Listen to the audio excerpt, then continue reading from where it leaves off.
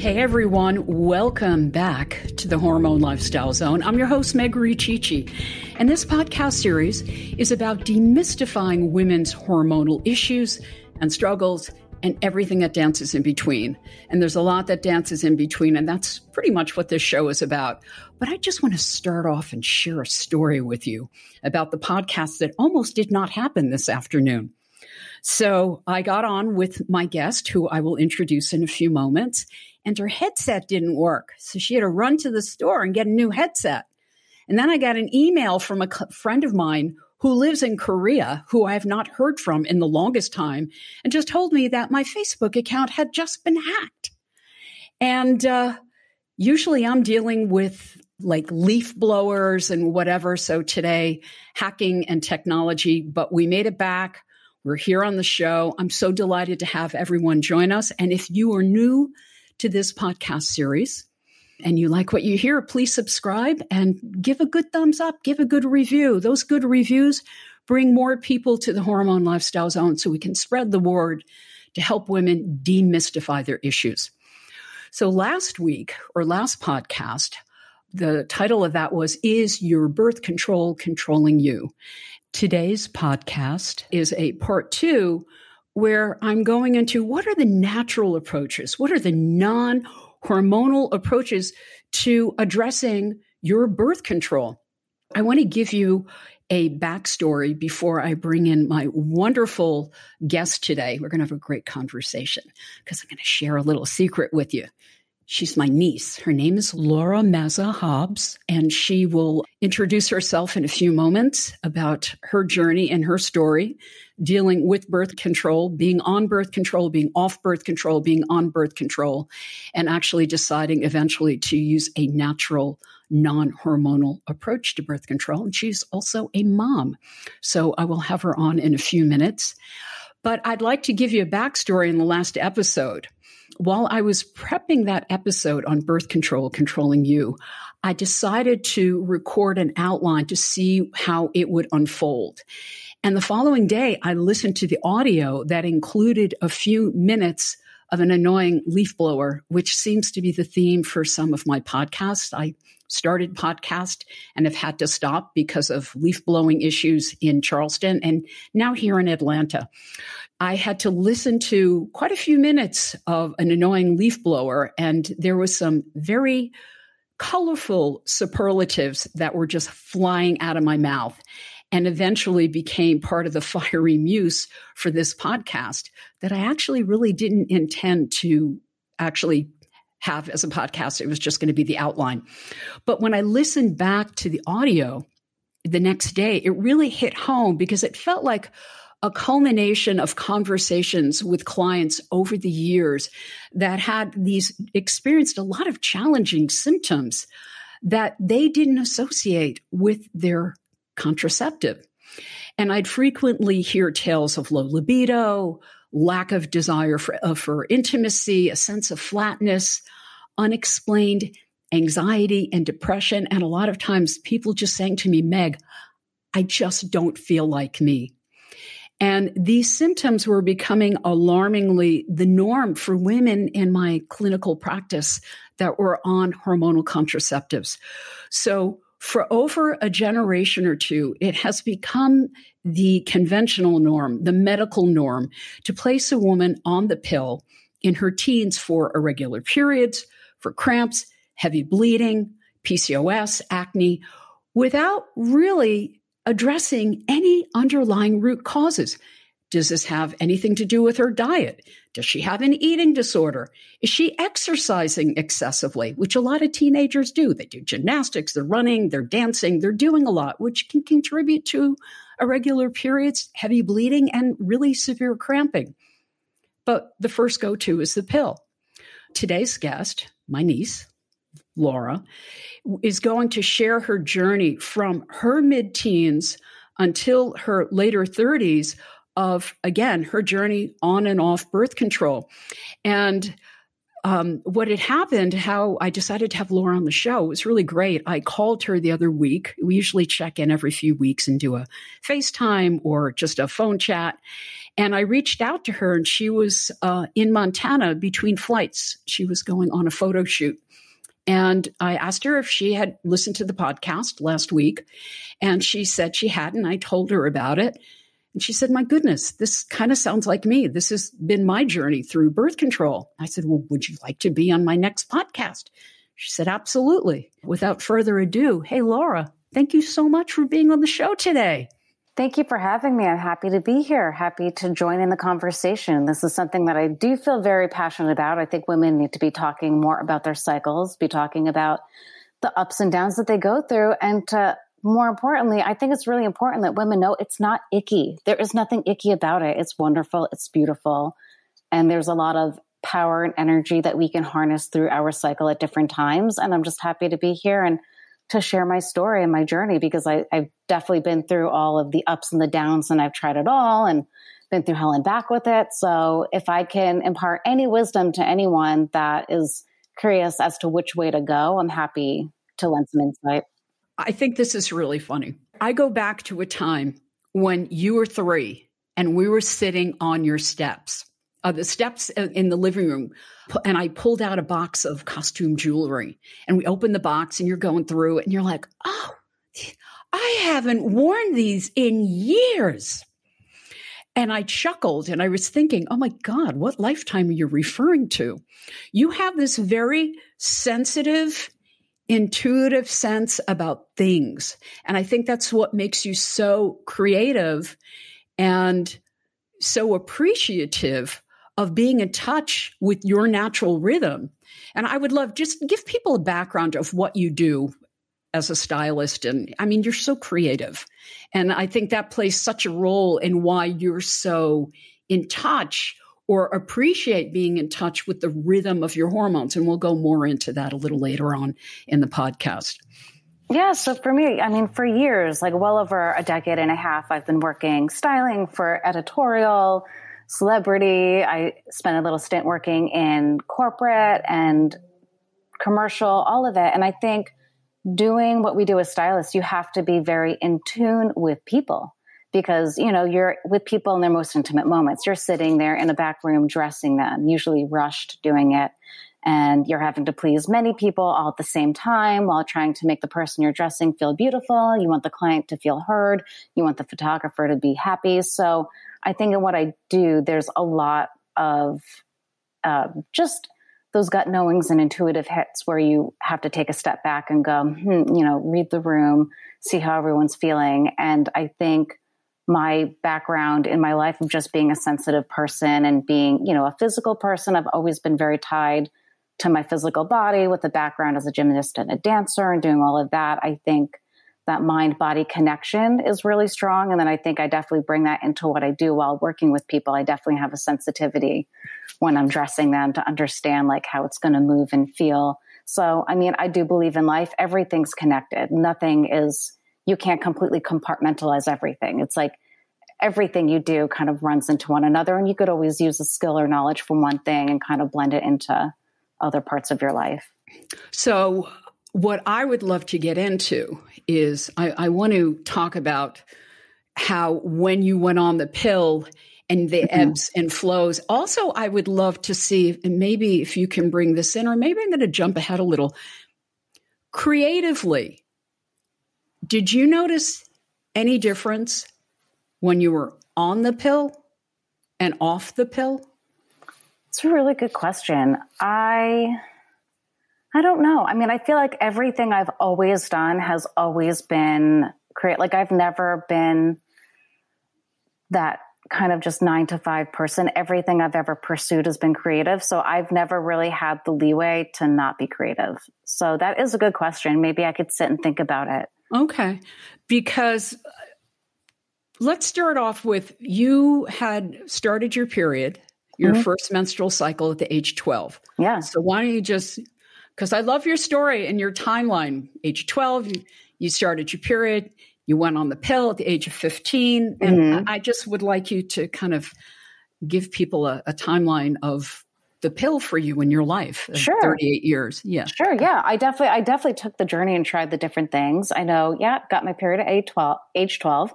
Wasn't afraid of it. I definitely knew what it was. I wasn't embarrassed. If I got my period at school, I had no problem going up to a male teacher like, I need to use the bathroom. I got my period. Like for me, it wasn't like taboo. And I know people are like, oh, it's icky. But I'm like, why is it icky? It's something that we all go through. Like, are you disgusted when you have to blow your nose because you have a cold? No, it's normal. You don't hide that. So I think for me, it's always been like a very normal part of my life. I got my period at age 12. I was very excited about it. Continued on for the next 3 years having an irregular cycle, maybe only getting it once every 3 years. And because of that, probably I was back-to-back gymnastics. You mean once every 3 months? Once every 3 months. Sorry about that. Yeah. So I got it at 12 and then it was just spotty. I would get it maybe just 5 times a year and it was intermittent. Okay. But how physically, so your lifestyle back then, you were in gymnastics, you were in cheerleading. Yep. Competitive cheerleading. Yeah. Gymnastics, dancing, was doing like 3 classes a week. On top of that, I was babysitting, also had a part-time job. I was a decent student. I was a good student. And then definitely social life. I mean, I definitely love going out. So I was definitely very on the go. And I was definitely burning the candle at both ends. And, you know, once I turned 15, it was one of those moments where I guess my mother was like, let me take you in, let's address this. And of course, the first thing the doctor does is, cool, let's regulate her with some hormones. And I'm sure at the end of the day, my parents probably thought, you know what, she's 15, she's starting to date. This is probably not a bad thing. You know, as you know, teen pregnancy is something that people aren't very excited about. So the idea of, just get these teenagers on birth control and. Well, yeah, but was that the real reason you were placed on birth control because you were having irregular cycles? Well, yeah, So irregular cycles, but I'm sure in the back of my parents' mind, it was, irregular cycles, but but that's at the end of the day. I guess the point I'm trying to make, you were addressing these irregular cycles. Yeah. I mean, dual purpose. I think your mom was also thinking we need to regulate. What happens with a lot of young women when they start their period, their cycles are not really regular. But what happens if young women are working out, that excessive exercising is a stressor in the body that can deregulate a young gal's cycle. Sure. So you're right. You're burning the candle at both ends and you're not giving your body the opportunity to ovulate. Mm-hmm. Absolutely. Because your body sees this as, believe it or not, at that young age as a fight or flight stress response. Mm-hmm. Oh, we're running from a tiger. Yeah. Well, actually, you're so physically active that your body is not in that state where you can have a healthy, regular cycle because you're burning the candle at both ends.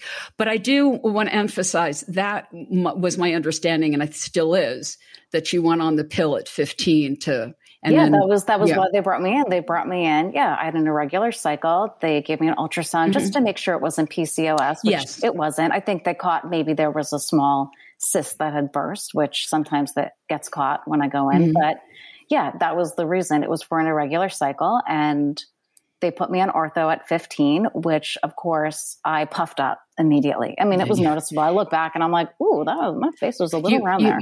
Yes, you had what I call the birth control puff. Mm-hmm. You can see it in a lot of women. They just have this certain puffiness and it's from their birth control. So you were on it at 15. And then what happened around 18? So 19? Stayed on ortho probably for close to 3 years. And then at some point in college, they switched me to Yaz, which was the new and better thing. Probably, maybe I took it because they told me maybe the bloating was going down. And of course, as an 18-year-old in college and definitely active and dating, I was like, okay, great, let's try it. And I remember I was on it. I can't remember how long, but I remember at one point I called my mom and I was like, I don't know what's wrong. Life is going good. I'm getting good grades. I have a boyfriend. We're having fun. I have lots of friends. I have a great social life. I just joined a sorority. I was loving that. So on every level, like I checked all the boxes. Life was good. I had nothing to complain about. However, I felt pretty despondent. I couldn't, and I wouldn't say, I don't even want to use the word suicidal because it wasn't that, like I didn't have any ideation, but I just had this overwhelming feeling of hopelessness of like, I don't know how I can go on. It was a very odd feeling. And immediately my mom was just like, oh my gosh, your sister, who my sister is a couple years younger, She's like, oh, your sister's going through the same thing right now. She's like, it has to be the Yasmin, get off of it right now. So I got off of that and those feelings went away because I am not a naturally depressed kind of person. And I know that some people do run that way. I know myself and my body. So I remember when I was feeling that way, I was like, this is not me. This is not normal. I mean, am I bubbly and then in the best mood ever, every moment? Absolutely not. I definitely have ups and downs, but it was a very specific kind of chemical feeling. Yeah. And you know what happens with a lot of women, and one of the reasons why I wanted you here today, what a lot of girls or young women have done, they don't associate this with their birth control. Mm-hmm. And I've seen a lot of young women at the age of 19, 18, then get on a medication for depression and SSRI. Yeah. And as I've mentioned before in previous podcasts, this is when your doctor has to ask, well, wait a minute, did this happen in a timely fashion with changing birth control? And this is so common. I think so many women, to some varying degree, feel a flatness when they're on different medications. And we'll go into this in a few minutes, you actually switched to well, I don't want to jump the gun, but you're going to talk about another form of birth control that you were on. You said you felt great. Well, there were two more. Yeah. So yeah, I know. I was on Yasmin and then got off of that. And then I was on nothing for a few years.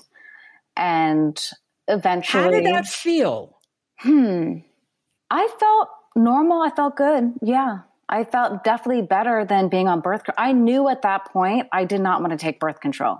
At that point, once I turned 20, I'm like, I am done with oral contraceptives. I knew that for myself. I did not like the way it made me feel. I did not like the way it made me look.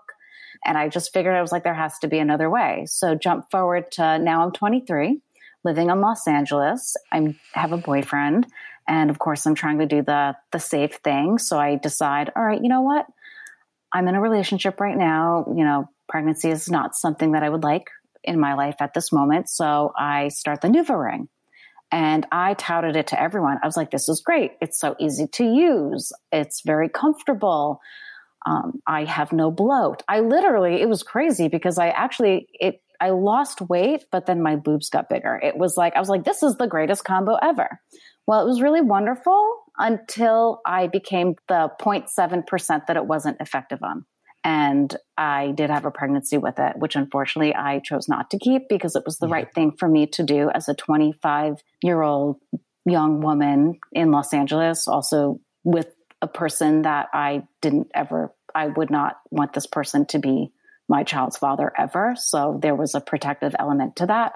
So unfortunately, I was put in this really horrible situation because I was on a birth control that did fail me. So I do want to emphasize to women out there, don't put 100% faith into these products that they're giving you, because the truth is, like, you can manage yourself better than the product. And I'm just very, very passionate about that. I just don't believe in putting your faith in hormones. So then cut forward to... When you say faith in hormones, you're saying put your faith in... Yeah, to trust these products that these doctors are giving you. I think that there needs to be more that we're doing. And then this is where I'll cut forward to. Then I decided, I was like, you know what? Yeah, I'm going to get on the Paragard and I'm going to track my cycle. So I just want to say at this point, most oral contraceptives and birth control, hormone related birth control, is highly effective. Also, and we'll get into this, even if women take and I'll go into what is called a fertility awareness method. It's a different way of tracking your cycle naturally. There is a small percentage for all of us. I think what I'd like to state is you were being incredibly responsible, and life happens. Life happens. Life happens. And I do believe that if I was a little more educated and I was using that along with tracking it, I think that there might have been a little bit more You safety can't in track, that. love, you can't track your cycle on birth control. Oh, You're you're not right. You can't. okay. So there you go. This is important, but this is True. important. I really, actually, I'm so glad you said that. Yeah. You can't track your cycle because you're not ovulating. Yeah. And the bleed that you have is a withdrawal bleed that is induced by these synthetic hormones. So again, life happens. And You had a think, glitch. and I think the scary part is, and I mean, I don't know, I'm not saying I can't speak for the company, but you don't know if the product that you're getting is effective. How do I know that one ring for that 1 month had the right amount of hormone? How do you know if you're taking your pills in general? You don't know if there's a faulty pill in there somewhere. But I do find that, and I just don't want to continue harping on this. I do actually think hormone-based contraceptives can be very effective in preventing pregnancy. The big concern I have with hormone-based contraceptives are all the side effects. If they didn't have all these side effects, I think we would be having a different conversation today. And the big ones that I see for women is listeners, track this with yourself. Do you feel flatter? Do you feel a little off? I had a client last week, and she's on the Mirena. And she just said to me, we're in the middle of the session, and she's like, Meg, I am done. She said, I don't want any more hormones in my system, because she said, there's a part of me that feels like I want to express who I am in the world. And I can't, because I know that these hormones are impacting how I feel about my life. She said, I feel flat. So I thought it was profound, because we'd been talking about it, and I don't push it with women. I want them to kind of sense where they are. And she got really clear. She said, I am done. Yeah. So, the conversation today, and I'm so happy you're here, sweetie, I really mean it, is that you have to, there's never a guarantee with anything you use, but you have to do what you feel is the best and be as responsible as you can. And again, for many women, it's all these side effects that they have. That what would it be like? And I think part of it, again, is that each cycle, what I love about our cycles, and which I forgot to mention, and I wanted, if I can, a lot of women have been on birth control like yourself off and on for 5, 10, 15, 20 years without ever authentically experiencing the natural rhythm of their own hormones off the pill.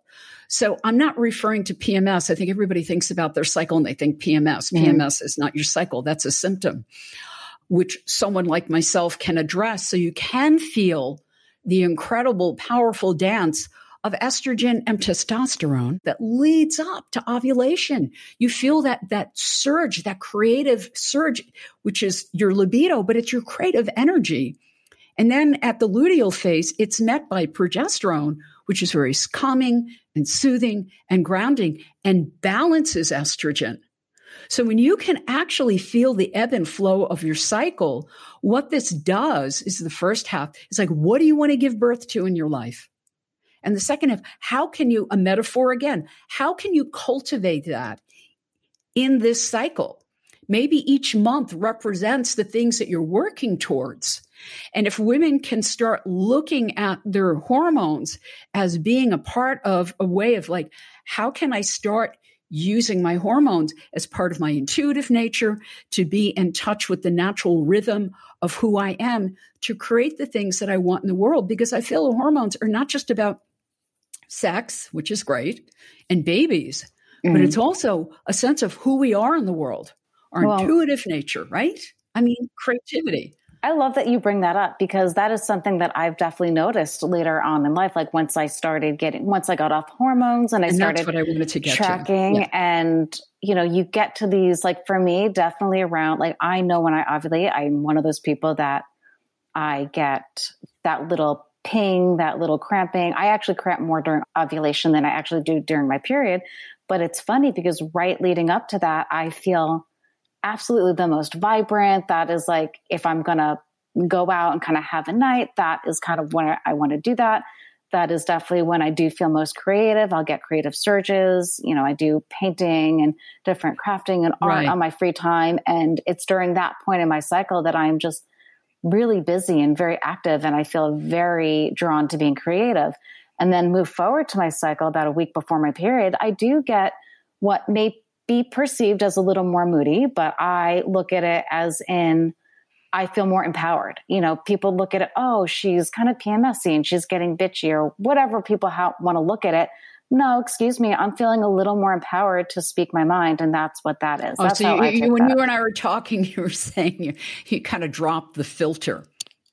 Mm-hmm. And you speak your truth. Yes, you try. Yeah, for me, that's exactly how I look at it. Because I think for so long, women have been put in these boxes of, if she says anything, oh, she must be PMSy. What a bitch. Oh, are you on your period?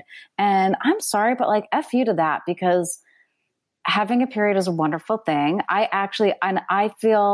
almost feel bratty even to say this, and I've always been this way. I get a wave of euphoria once my period hits. And I just feel like I need to say that out loud, because I have a lot of friends and I know a lot of people that they'll have cramps and bloating for 2 weeks and they get their period and they feel disgusting. And it really makes me sad to see that, because I'm like, it doesn't need to be that way. And I know I can only speak because of my own anatomy, but I do believe, and I know that you know this, Meg, diet has every diet, activity, all of it. All of this, has everything to do with it. Has your hormones. And I had a woman call me earlier today and she said, my hormones, I hear this all the time, my hormones are out of balance. I'm like, okay, well, let's talk about your diet. Oh, I have fibromyalgia. I have these autoimmune, she has all these gut issues. All these things impact your hormones. But the biggest key is looking at diet. There was a doctor, Catherine Dalton, and she was like a pioneer of PMS research back in the 50s and 60s. And what she actually discovered, I love this, is that if women, young women were eating, solid, nutritious, nutrient-dense meals during the course of the day with snacks, they didn't have PMS. Mm-hmm. And I love that she discovered that. And I find with women, to help regulate their cycle, you have to look at what you eat. It really matters. It really does. Your gut and your digestion influence the foundation of your hormones. It's not like you're deficient in birth control. You have to take a look at, going back again, when you're at the age of 12, 13, 14, if you're exercising too much, that's your body, and you're not getting a regular cycle. And I see this with dancers. I used to treat a lot of dancers in New York, and their cycles would be off, particularly classic trained ballerinas.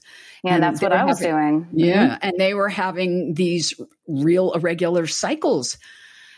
Their body fat was too low. They weren't eating enough. They were working out too much, and they had irregular cycles. All you have to do is change the way you eat.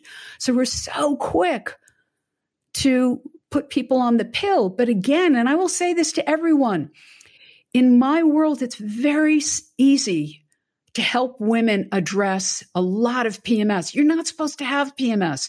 So when you can address PMS through lifestyle and diet and being on a really good multivitamin and making sure you got magnesium, and you're having, you have zinc and vitamin D and probiotics, all these things influence your cycle. Here's another thing too. When you're on birth control pills deplete the body of B vitamins and magnesium and a variety of minerals. And if you're not on a multivitamin, you're not going to have the nutrients that you need to actually support you and your cycle. Mm-hmm. And one of the reasons why I suggest for everyone to be on a multivitamin, because our soil is so depleted. And we need that extra push, not just in our diet, but to supplement it with a good multi. A good multi, I can't say, it makes such a difference in people's world. Yeah, but I want to get back to your timeline of the birth control that you were on. So you went off the NuvaRing. So the NuvaRing, I finished that. That. You were 25, I correct? was 25.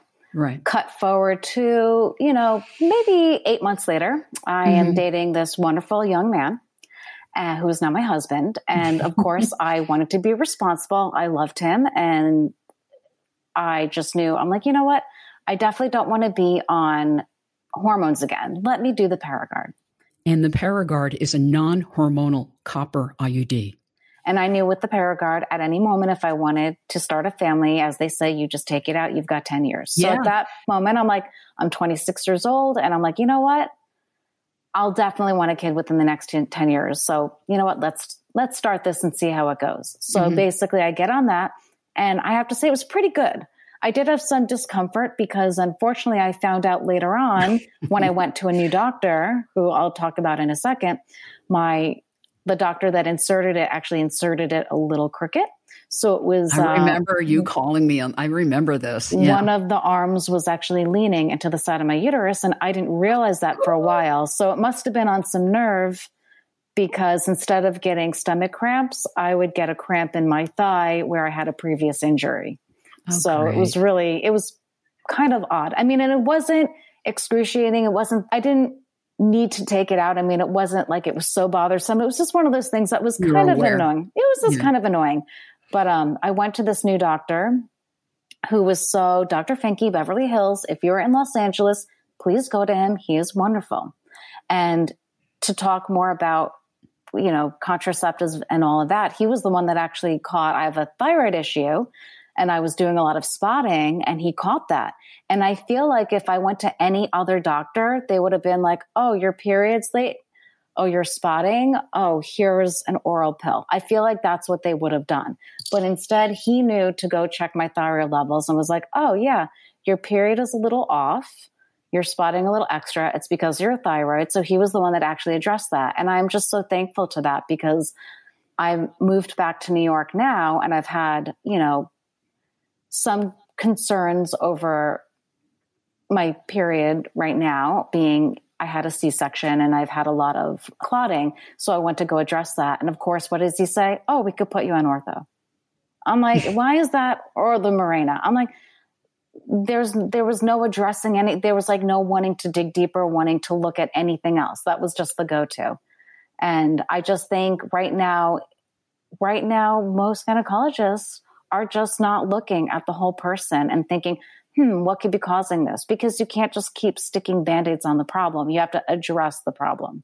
Yeah. And I think that's where we're failing people. And I think that's where I get so passionate, again, for all the women in my life that have issues with their periods. I'm like, you have to be your own advocate. Like, you can't just sit there and let some doctor say, here, take this box of pills. Like, you have to go. You have to go to 3 different doctors to get the answer. If you have to push to get that ultrasound, you get those ultrasounds. You ask for the blood work, because they just push you away. Well, I had a client who was having excessive bleeding. And I said, I'm pretty sure you have polyps. Mm-hmm. Like, no. I'm like, your bleeding is a pattern of polyps. She had a gynecologist, endocrinologist, double up on her birth control. I've heard this before. And she was feeling sick. And I'm like, when are they going to check and do a sonogram and see? Long and short of it, she had polyps. You have to ask for it. It's just like, there's so many assumptions, and there are really good, wonderful gynecologists. And by the way, I am going to, there's someone that I absolutely love in Charleston, and that is Molly Joseph. She's like your doc in LA. Love Molly Joseph. Great OBGYN, great gynecologist, fabulous in working with women, and really good in placing an IUD. She's incredible. Mm-hmm. She sits down, she talks to you, and she listens to you like bombs could be going off outside the room. She doesn't care. It's all about you. And she also has a holistic approach. So when you have somebody that's really an advocate for your health, or can really explain why they want to put you on a certain type of birth control or make recommendations for things that you can do, that's really powerful. I mean, she's referred many clients to me over the years, and I have done the same. So when you have a good doc that's an advocate for you, that's important. What I'd like to touch on now is that you switched, and part of this podcast, what I would like to go into, and we'll do this in this segment, is what are the natural approach, or what is a more natural hormonal choice or direction that you can take in addressing your fertility or making sure that you don't want to get pregnant. So you're in control to know when you're ovulating in your cycle and when is that window for you if you're not on birth control. What are the things you can do to safeguard yourself from not having getting pregnant when you don't want to, and Yes. you want to have that in a timely fashion? Yes. So you had the copper IUD. What made you go on Daisy? And Daisy is an incredible device, by the way, that women can track their cycle. I think it's probably the most accurate device, more so than a lot of apps, because a lot of the apps out there, what they do is they, no app is going to actually ever prevent you from getting pregnant. It will help you track your cycle, but it's based on algorithms. And mostly of dealing with women that have a 28-day cycle. Not everybody has a 28-day cycle. No, I don't. And not everybody ovulates on day 14. People ovulate on day 10, or maybe I would like people to have a 14-day or close to that follicular phase and a 14-day luteal phase, but make sure it's balanced in each month. You're getting your period. Your cycles aren't going from 24 to 30 to 26. I want to create a natural rhythm. The great thing with a lot of these apps, they can help you track it. But if you fall out of that range, and if you have PCOS, you can't. With Daisy, it's a really good tracking device that you can use, and I'll explain more about it in just a moment. But we're going to use Laura because Laura used it. Yeah, I used it for years and I loved it. It was really, I used it up until I got pregnant. So what made you decide you were on the Paragard? So I was on the Paragard, but because I had no hormones interfering with my cycle, and I've always been very body conscious and body connected and interested in the ebbs and flows of my hormones and my moods and just trying to keep track of that. I've always been very interested in that aspect of biology. So I just, out of curiosity, just started tracking it and trying to see, because it would come up in conversations like, oh, how many days are your cycle? And, when you're coming off the pill, you're like, I don't know, it's wherever the pill ends. So basically I wanted to see where my body was at, because for the first time in forever, I'm finally off of birth control or hormonal birth control. And now I'm on the IUD, and I just wanted to see where I was at. So that app is really wonderful. It shows you, puts little flowers in the calendar on the days that you are most likely fertile. Well, I think that's what it used to be. Now it's simplified to red light or red. Red will be like, do not have sex on these days. And green is thumbs up. It's safe to have sex. And the yellow is, we're not really sure. So use protection. I should get back on it because I'm not on anything right now. But I remember at the time they were flowers. And then I remember there was some sort of marker for the day that there was like flowers for the whole window that you could be fertile. And then there was like a different color flower, I think, for the day that you were most likely ovulating. So basically those were the days that you would kind of keep track of. And also too, it was really great because then you can keep track of your moods. Like if you were, let's say, a little more hungry one day, you could track that in there. If you were a little sore, if you were having sore breasts, like you could track that. If you felt certain days that your temp was up and down, I know temperature, when people are trying to get pregnant, temperature is a big thing that they keep track of. So for me, it was just kind of keeping track of all those things. You can even put your weight in there, which I didn't bother doing that one because that felt a little aggressive to me. I don't want to get on the scale every day. I don't really believe in scales. I just believe in my genes. But that's kind of how I used it. And then I found... Did you look at it, which I'm going to address and break down for people, because I want to go into the fertility awareness method, which involves 3 different methods that you can use in tracking. Did you look at your cervical mucus? Did you use that to play a role? Absolutely. So basically, I mean, for me, so I've been one of those people that like my whole life, that is something that definitely changes throughout my cycle. I definitely have like an excess of that mucus right in the middle when you're ovulating.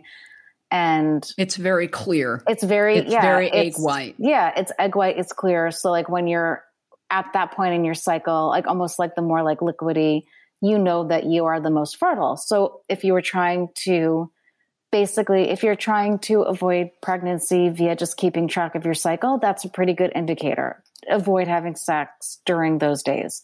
And then, once it starts thickening up, that's when you know that you're getting closer to getting your period. And then because for me, my cycle is not exactly 28 days. It would range between 30 and 34. And with me, especially as a stylist, and I travel often, I know plane travel can kind of interfere. Mm-hmm. I work long days, long nights. So for me, it's not like I'm just going to an office and I got my desk with all my pads right there. It's like, for me, it's like, I kind of have to be ready because. So here's a question, and I'm going to break this down so women can really understand this in a moment. The 3 ways that women can really help accurately track their cycle and that fertility window using, I would actually use a daisy. I make no money. I'm not endorsing this with any kickback. It's because I think it's a really good, accurate product. But you had your cycles, you would go 34 days. When did you ovulate? What day did you ovulate in your cycle? I cannot remember exactly what day. Was it around 15? Was it halfway through? Yeah, it was halfway through. I mean, I can't exactly remember, but it was in the middle. It was in the middle. Yeah. So I always look at that with women. Are they having a shorter follicular, a longer luteal? How do you get that smack in the middle? Yeah, I was pretty in the middle, but I think for me too, it would kind of go back and forth. And I think that's why it's good to know your body. It's like understand the symptoms, because you know what? The app could do so much. It can give you the average. It could predict the average. But if you know your body, and let's say it's telling you, oh, you're going to be ovulating on the 15th, but you're noticing that your body symptoms, like maybe your mucus isn't kind of at that stage, then listen to your body and believe your body, and maybe like avoid having sex for one more day. Do you know what I'm saying? There's things that you can do. Use a condom. Or use a condom. I mean, either or. One of the things that I do like about the daisy, and if it's used correctly, it has a 99.3% accuracy rate. Mm-hmm. Nothing's ever going to be 100%. So for women, your fertility window usually it's around 6 days. And I'm just going to break this down for people because I think it's important. You're most fertile the day you ovulate and maybe the day prior. However, sperm can survive for up to 5 days. So you could make believe you ovulate on the 14th of the month. You could have had sex on the 9th and got pregnant on the 14th. Yeah. So you always have to always consider that. So I say to people, when you use these trackers, I'm going to make it up. You ovulate on day 14. Be safe and think 5 days prior to ovulation and include a day after. So you're looking at 6 days.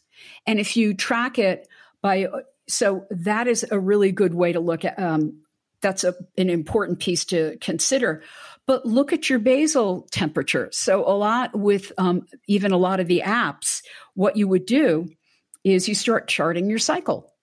And when you chart your cycle, you're going to chart your basal body temp. And what that basically means, and I do this with women that are, with fertility, trying to get pregnant. You want to see what your cycle, the story that it's telling you.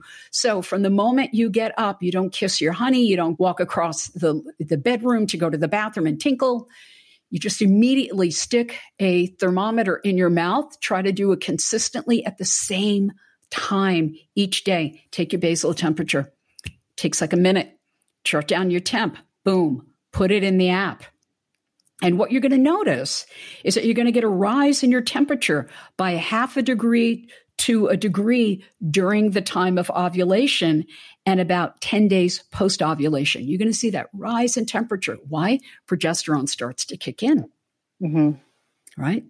But again, your most fertile days may be a couple of days, a few days before ovulation, but you always have to take into consideration that sperm can can make its way up and stay with you for 5 days. So that's why you always want to have a safe window of 6 days. So if you have a menstrual cycle, let's say 28-day cycle, that means that 22 days out of the month is that you have a green light. And how are you going to know? You can use this app. Another thing that is really accurate, and Laura's right, is pay attention to your cervical mucus. That's Mother Nature telling you, oh, this is a time that you're ready to ovulate. It makes it very easy for that sperm to swim upstream and to be part of that, potentially getting pregnant. Yeah. I mean, you got hang out in the fallopian tube for a while until it can meet that little follicle and, create a beautiful little embryo if that is what you want. Mm-hmm. Here's the interesting thing about tracking a cycle. It's about being in control of your fertility. It's about whether or not do you want to get pregnant or that you don't want to get pregnant. It's about knowing the rhythm of your cycle so you can make that choice. And I say for a lot of women that taking the responsibility to do a basal temp every day, checking your cervical mucus, it starts, you'll know when you start paying attention to that, when that fertile time is. It's checking your basal temperature, cervical mucus, and using a calendar. Those 3 things. What's the calendar? It's your app. Yeah. You put it into Daisy. Boom. Those 3 things, and pay attention. And what do you do if you want to have sex during those days that it's green? Protect yourself. Yeah. Protect yourself. If you don't want to use a condom, then think of other creative ways. But something that I would like to point out right now, the pull-out method is not really that successful. It works maybe 78% of the time, which basically means, and this is according to Planned Parenthood, that you run the risk, 1 out of 4 women will get pregnant. I believe without using that method. And condoms have a 98% effective rate. And also the issue with pulling out method, you still can have some sperm release before ejaculation. That's why it doesn't work. Yeah. So some people might find it successful, but I think you're just risking it. If it's something that you're really trying to avoid, I wouldn't count on that. You have to, if you want to do that with something else. Do that with the Paragard, but I wouldn't do it alone if you're really trying to avoid. And if you're, the Paragard, you don't have to worry. You don't have to worry, but if you want to be triple, if you want to be triple, you don't have to worry with the Paragard. There's no reason to use a condom unless you have a new partner and you're worried about contracting an STD or something. There's no reason to use a condom with a Paragard. That's the whole idea. But again, if you're not using a birth control like a pill or a Mirena ring or any other device, then this is the natural method. What you could use, and maybe I should get into this, a non-hormone based contraceptive is the copper IUD. It's a Paragard. And I've had a lot of clients use that with tremendous success. And some of my clients for a few months may have had some heavier bleeding or cramps. I've actually given them herbal formulas to help them with that. And then that passes. Yeah. I mean, I do remember having a slight heavier period, but it wasn't really anything that was earth shattering. It wasn't life changing. It was okay. It wasn't like you're hemorrhaging. I mean, if you're hemorrhaging, I would also be looking at what else is going on with that cycle. What other things that may need to be addressed in terms of nutrition and hormones naturally. But this is my clinical experience. Most of the women that I have worked with that have gone on the Paragard, the copper IUD, have not had problems. First few months, few adjustments. It's the same thing with the pill, by the way. It takes a few months. I mean, a lot of times women go on the pill and there's a lot of spotting where they don't feel great. And then there's an adjustment period, or they do continue having symptoms from, headaches to low libido.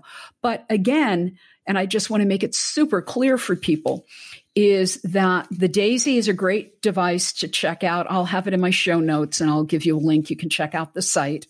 You can also look at with your cycle, checking your basal temperature every day, paying attention to your cervical mucus, and then putting it in the app with the calendar. And then what'll happen after a few cycles, you'll get to see what the natural rhythm of your cycle is. And you'll have you start getting a consistent picture of when that safe window is for you to either abstain, use condoms, or be real creative. Just don't use the withdrawal method.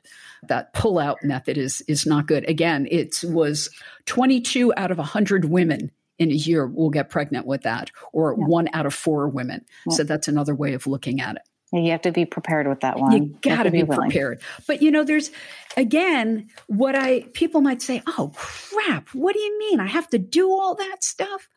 It's kind of like when I work with women and I want them to start changing the way they're eating. People are always eating on the go and eating fast food or takeout or whatever. But once you start cooking for yourself and once you start having a mindful approach to eating well, it's second nature. So if you're not happy on the pill because you're having a lot of symptoms, and I got to tell you, a really big issue that I see with women is low libido. Mm-hmm. I mean, here you are, you're trying to avoid getting pregnant. You don't want to have sex. And that's a problem. All women need to have that joie de vivre, that sexual energy. It is your creative drive. It's so connected to that. It really, really is. And it's hard to harness it if you can't feel your cycle. Now, right. And the reason, and I'm not saying, as I said before, I'm not saying you're not creative, but what would it be like to actually feel the natural rhythm of your hormones?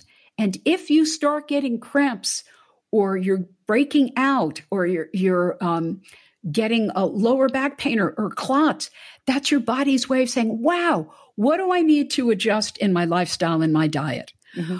Maybe I need to work with Meg, which would be lovely, or someone like Meg that's going to help me tweak. You don't have to go to synthetic hormones to do that. I'm going to bring Joey the mechanic in because I hear him tugging on my ear. What is it, Joey? No, we're not going to change the transmission today.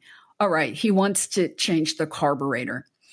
Again, if you're having cramps or if you're having low libido, if you're going to go on birth control, here's another example. You're on birth control and you're starting to get depressed. Are you going to go, you need to go on Celexa or Lexapro? That's like saying, you need a new carburetor. Or why? Well, you're sad. We've got to put you on an SSRI. You're depressed. But doctor, why am I sad? I don't know. Why is there no correlation between the pill and depression and anxiety? This is what I see all the time. Or I've seen in extreme cases, and I'm sure you've seen it too, Laura. I've had clients feel suicidal. Yeah. I've had clients cutting, and it was the pill, and it was making them really depressed. I mean, this is maybe perhaps like a whole nother conversation. There's a lot of different medications. Not that I'm anti-medication, and there are certain things that I'm going to have to take for the rest of my life. But I think it's really, really important that when we are starting to have these symptoms, to step out and look big picture. You can't just focus in, like, you can't finish a painting if you're just staring at the corner. You got to step out and look at the whole thing. And I definitely feel so strongly about women just addressing that, and definitely looking at, when they're having any sort of cramp or excessive bleeding, like, think about, what are you taking? What are you on? What are you eating? What can you eliminate from your life? And track it. Don't be lazy. Track it. If you don't want to do the DAISY, have a journal. But I mean, the DAISY is so easy. The DAISY is so easy and it's so accurate. Oh my gosh. That is like the best investment any woman could make. I really feel that. I mean, I've had clients that have had terrible PMS and they had terrible insomnia. Oh, and God. Then, yes. But I forgot. I did have terrible insomnia when I was on it. When I look at with insomnia, I got to look at your blood sugar. Mm-hmm. I've had people being put on gabapentin because they have insomnia. That's Neurontin. That's a medication for nerve pain. And off-label, what do they use it to help you sleep? Oh my God. No. Why don't we figure out why someone is having insomnia? Again, I'm tying in different things because I think this is really important. That's so funny because you're reminding me of that. I totally forgot. Yeah. I had horrific insomnia. Oh my gosh, you just like connected it. I wasn't even connecting it. Yes, I had terrible insomnia for years, all of high school. pretty much the whole time Probably that I your was blood on. sugar was, cortisol levels are high. We're doing way too much. And you probably needed to eat more. Oh, I more used to protein and fats. Oh gosh, in high school, I would just lay there, stare at the ceiling, and I'd be like, "Oh, time to go to school." I would literally go to school without having sleeping at all. And that's another show I really want to do. I would love to do something on insomnia. What I wanted to hit home today for many listeners, if you're struggling with the pill, if you're struggling emotionally, if you're feeling a lot of bloat and cramps and headaches and actually even achiness in the joints and depression and anxiety and never experiencing bleeding, what would it be like to say, I'm going to take a break. I want to see what it feels. I want the contrast of what I feel like on the pill and what it feels like to be off the pill. I said in the last episode, give yourself 4 to 6 months. Do a daisy. Give yourself as much time as you need. See what it feels like. And actually what happens sometimes when you go off the pill, your period's going to be a little wonky for a bit until you regulate. But I want women to experience the natural beauty of their hormones. And if you are experiencing PMS, reach out to me. We can work together. That is so easy to remedy, to resolve, resolution. I'm always about not band-aiding, putting band-aids on your issues, but getting to the root cause. Because if you take care of PMS, you're actually going to be addressing other issues along the spectrum of your health. So if you would like to reach me, you can go to my website, megrichichi.com. All my contact information is there. Would love to hear from you. Laura, I want to thank you for being here today. Any closing words, anything you'd like to say? Yes, thank you for having me on. And I just want to share with any woman listening or any man or husband, I just really want to emphasize that periods are not gross. Have a period, bleed, let your body do its natural thing, harness the power that occurs in the middle of your cycle. When you get to the end of your cycle and you feel a little withdrawn, listen to yourself. We are not meant to be machines that are just powering through the day like a superhero. Like, we should be working with the cycles of the earth. We go through seasons. Your moon cycle. The moon cycle, you go through seasons. I mean, I know that I always cycle with the full moon. I've kept track of it. And I know when I see the full moon coming, here I go. So I think when you start to tune in a little deeper, you have a greater connection to the earth and to people around you. And let's stop numbing ourselves. Again, it is everyone's personal choice. I just wanted to provide another perspective and allow you to think about this. What would it be like to be in charge of my own hormones? There's options. And there are so many options. And one thing I do want to say before we go, when you have your period and when you are on your bleed, that is an opportunity to slow down, go inward and ask yourself, how do I need to nurture myself? What was this month for me? What did I learn during the course of my monthly cycle? What do I want to work on next cycle? And go for long walks. Take it easy. Do some stretching. You don't have to go crazy and go to the gym and start lifting weights and doing hot yoga. This is a time to dial it back and be reflective and go inward and ask, what do I need? What is it that I want to give birth to in my next cycle? And what did I receive in this cycle? So on those words, I want to wish everyone a beautiful day. I send you much love and grace. We are approaching the end of the year, going into the holiday season. And Merry Christmas, a belated Happy Hanukkah to all, a Happy New Year. And I will see you soon. Much love, much grace. And thank you for joining me today on the Hormone Lifestyle Zone. Be well.